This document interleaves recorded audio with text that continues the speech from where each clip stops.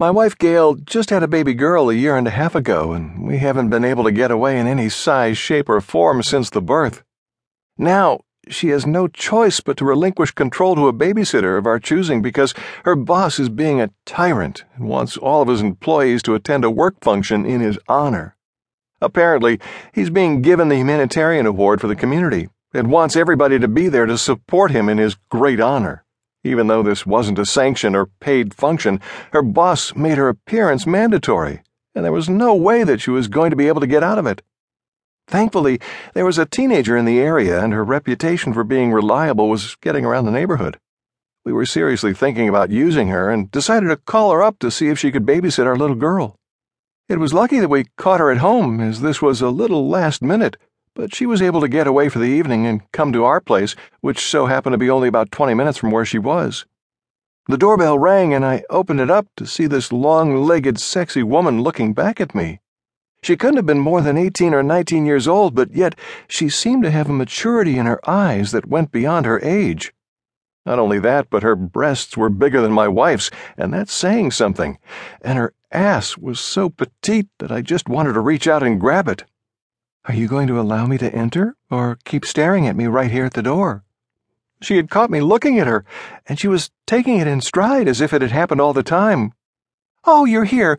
Come with me, and I'll show you the little angel that you're going to be taking care of tonight." Watching my wife and her go up the stairs, I had a perfect view of both of their fine asses, and they were starting to make me grow between my legs, and there was no way that I was going to allow my wife to see me in that condition and know that the babysitter was the cause. So I started to think about anything that wasn't sexy, and eventually brought my little friend under control. When they came back downstairs, I felt that everything was back to normal, even though my wife was giving me the evil eye as we went out to the car. She didn't speak to me the entire ride, making me believe that either she had noticed me looking at young Jessie, or she had mentioned to her that I was staring at her at the front door. Either way, it looked like I was going to be in the doghouse for the considerable future. We got to the party, and she immediately went her separate way, leaving me to mingle on my own with people I hardly even knew. It was 3 hours later when I came to the conclusion that she really didn't want me there, and I went over to her and interrupted a conversation between her and her boss. She stepped away from them and came over to me and said, "Look, if you want to leave, then just go ahead and you do it and stop bothering me. I'll find a way back home, and you can take the car and take the babysitter back to her house. I knew that it was wrong for me to bring you here, and I can see that you felt uncomfortable ever since we left the house." This wasn't about the babysitter at all, as she thought my expression was telling her that I didn't want to go to this silly function, and I was going to use that to my advantage to get the hell out of here as soon as possible. I certainly didn't want her to think that I was abandoning her, so I had come up with a plausible excuse that wouldn't sound like I was being a selfish idiot.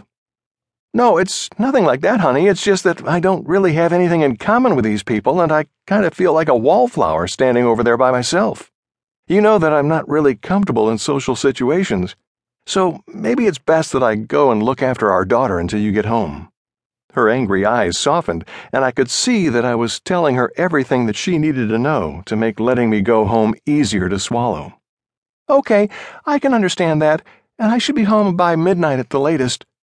It was only 10 o'clock, and I was really looking forward to catching the last half of the basketball game on television, so I hightailed it back home as fast as I could, running a couple of red lights along the way.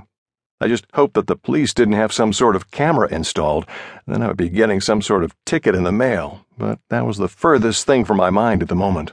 My only thoughts were on getting into the house and watching the rest of the game, hoping that Jessie would be okay with staying until the game was over.